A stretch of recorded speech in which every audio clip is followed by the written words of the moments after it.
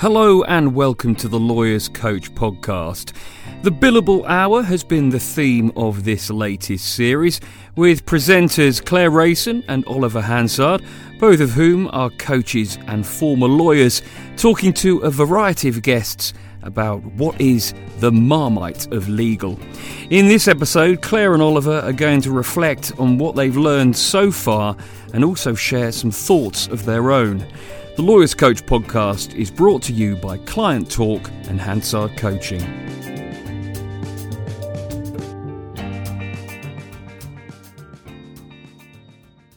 So, Oliver, I think it's been a fascinating series, as I think you and I both thought it would be when we were thinking about a topic for what is now Series 7 of Lawyers Coach. And I think before we started this episode was reflecting on what got us here and why it was that we kind of landed on the billable hour as a topic. And I think it's something that comes up again and again when we speak to people in the context of culture, in the context of diversity. And I think something that's been kind of really front of mind for me with it is that it's kind of better the devil you know. So I think whilst there is a lot of feeling that perhaps there is a better way, perhaps a billable hour doesn't do everything, it's really hard to get rid of.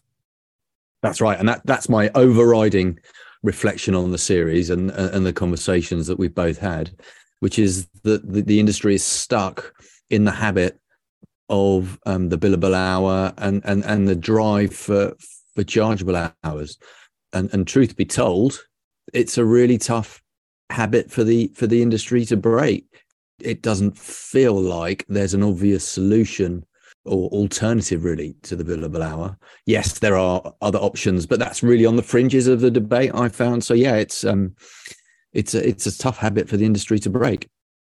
Yeah, and I think I guess two reflections there from me, both from the conversation that I had with Richard, his view around actually clients aren't really, they don't really know what the alternative is either. So actually many clients have many clients have come up through private practice, so they will have grown up with the billable hour. They know that they're happy that they no longer have to record their time, but in terms of paying for legal services, I think it's an easy metric for them to turn to.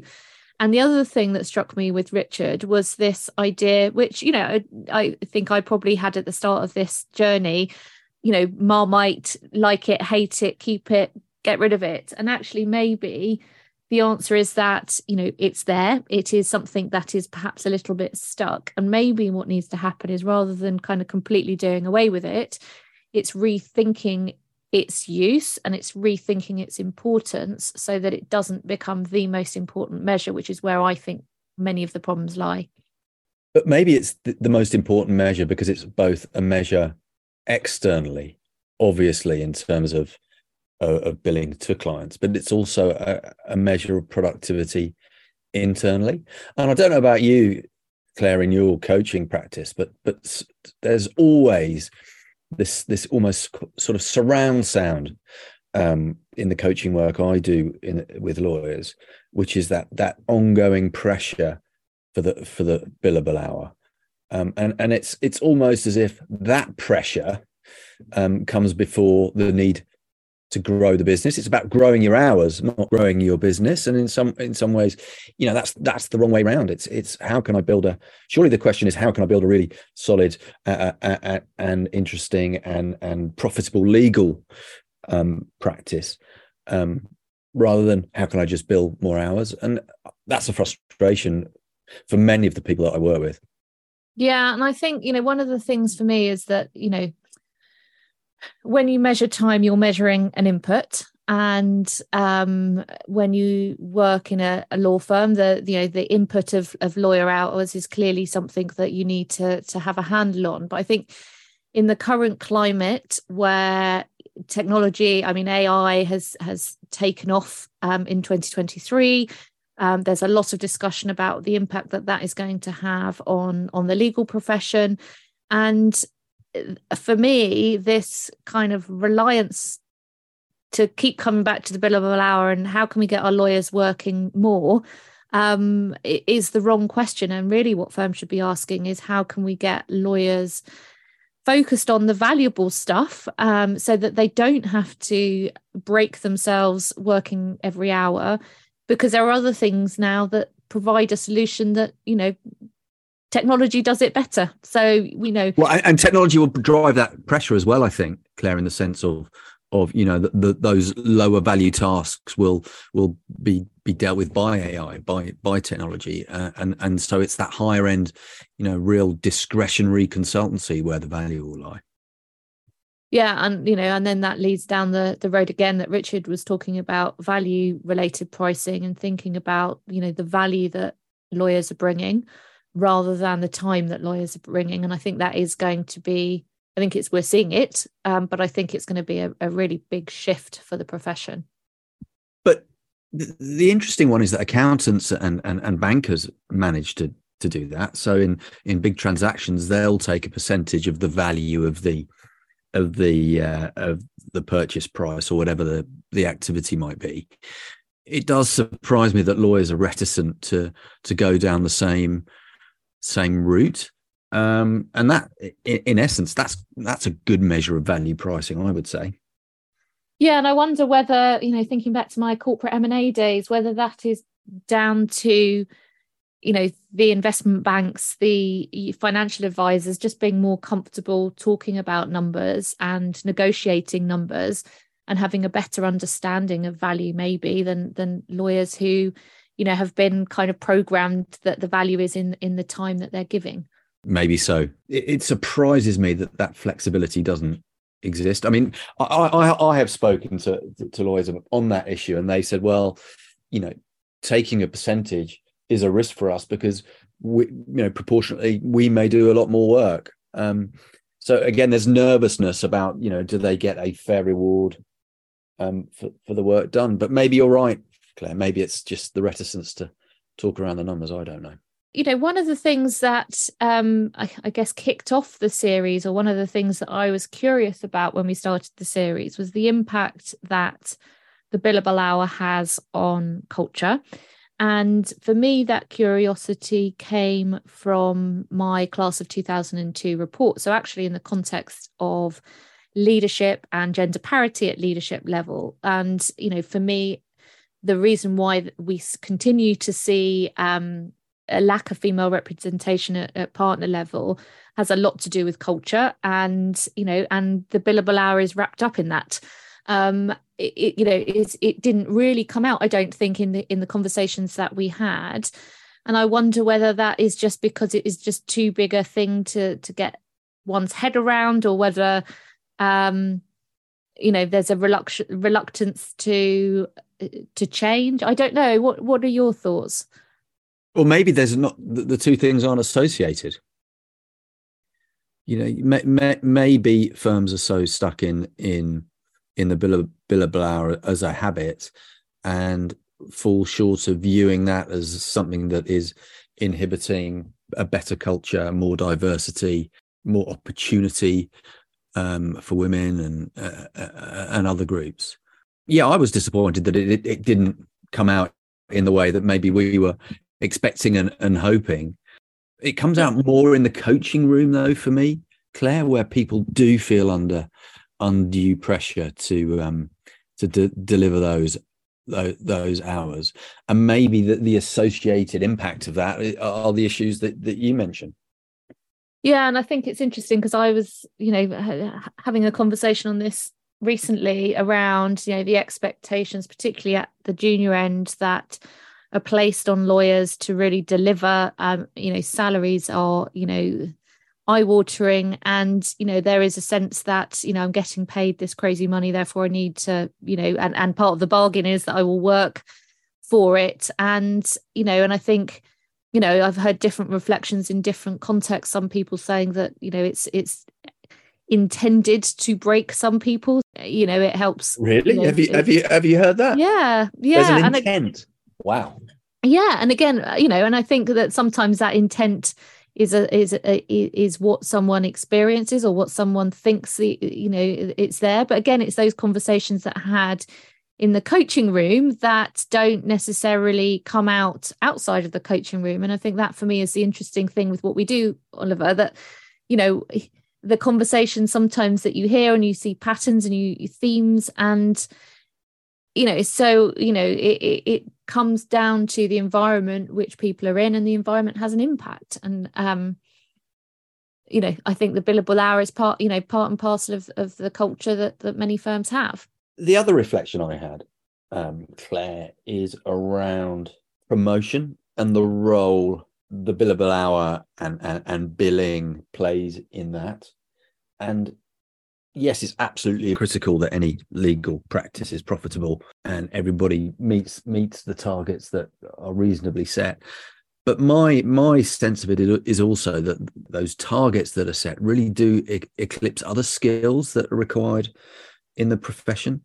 So soft skills is the obvious one for me. You know, how good a manager you are, how you behave, the examples you set, all the key soft skills that we champion, again, as coaches, they get eclipsed for the billable hour. So there's a danger that if you bill really well, you succeed notwithstanding softer shortcomings. And the other way goes, which is, you know, you whilst you might be a great leader and manager, if you don't hit the billable hour, that inhibits your ability to progress. And I think that means a good talent doesn't necessarily flow through in the industry. I agree. And I think, you know, there are a couple of points there. I think one, you know, it's absolutely right that law firms are there to make money. They are there to be profitable, and therefore, you know, there needs to be some measure of profitability, and there needs to be some reward for those people who either bring in business or who deliver more than their counterparts. I believe that, you know, that is a fundamental part of the commerciality of a law firm. I think the thing that sticks with me is that, you know, in many businesses, an equivalent could be the sales team, and often sales teams are rewarded financially for bringing in work, for winning new work. And, you know, and sometimes they will be earning, you know, they will be amongst the highest earners in that organization, but they are not necessarily rewarded with management. And I think for me, that is a real issue with looking at the billable hour, or looking at, you know, how that is the key metric. If that is what it takes to become a partner, you're absolutely right that the people who perhaps are brilliant managers, you know, that doesn't get measured. And it is something that I have thought about for a long time now. And, you know, what doesn't get measured, or whatever the saying is, doesn't get changed, or whatever it is. Yeah, it doesn't happen. Yeah. Doesn't happen. But, you know, there are things that you could measure. So you could measure, you know, do you lead a team where the turnover rate is low? You know, Indeed. That could be something that's rewarded. Do you lead a team where everyone's happy? Do you lead a team where clients are, you know, giving better feedback than others? So I think there are ways that other things can be measured. And I think we are starting to see that. So whether it is measuring time spent on business development and truly measuring time, not just having it as a code that people use when they've realized that they haven't done their 7-hour day. We've all been there. But, you know, I think people are, you know, there are other options of time codes that people can put in. So whether that's time spent on DEI initiatives, whether it's time spent on recruitment, whatever it might be, I think as soon as that time starts to have equal power in firms, we might start to see a shift. But Claire, let's look on the bright side. We did see lawyers that we spoke with trying new things. So Dan was busy trying blended rates and blocks of hours. You know, Adam was exploring different avenues. So there's a real consciousness, I think, in the industry to try and change things. Obviously, Richard's at the heart of that, trying to drive that through. You know, I hear other tools used, such as completion bonuses, and firms giving longer credit periods to clients when they're trying to get transactions over the line. So I do get the sense that the awareness of the issue is there, how long do we think it'll take for it to be truly transformed? I suppose that's the key, isn't it? I think so. And I think, conversations like these hopefully help and get people thinking and reflecting on what else can be done. Circling back to where I started thinking about clients, I think that there is now greater scope for firms to sit at the table with their clients, to think about what value are you hoping to get from this piece of work? What does value look like? How can we measure success at the end of this transaction? So I think those conversations are now more and more frequent. And I think that the more that those conversations happen and the more, lawyers get comfortable, and I say lawyers for those both sides, both the client lawyers and the, where it's an in-house legal team that's instructing, and also the lawyers delivering from private practice, the more conversation that can be had around this, I think the easier it will be to shift, because I think often it's this, we'll come up with what we think value looks like, and we'll come up with a clever solution, and hopefully the client will like it, without actually sitting down at the and actually it'd be interesting to hear your perspective, having been client side, but without having that dialogue with the client to say, well, actually, what do you want to measure us on? Do you want to measure how happy all of our team is by the time we get to the end of this, or whether we still like each other, or anything else that could come out from a conversation with the clients? I think it's about clients wanting lawyers to help them deliver the result, and therefore it's about a fee structure that delivers the right result for the client, and I would add, in the right way, and I think it's the in the right way part of that is about the relationship and making sure that everyone enjoys the ride, and getting that blend right, I think, is really important. Yeah, I agree.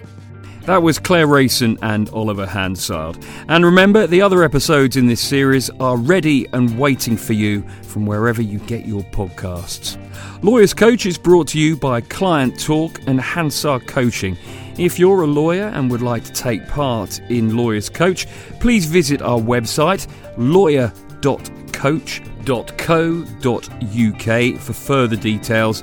And you can also join the conversation on our LinkedIn group, Lawyers Coach. If there are any topics you'd like to hear or discuss, then just get in touch.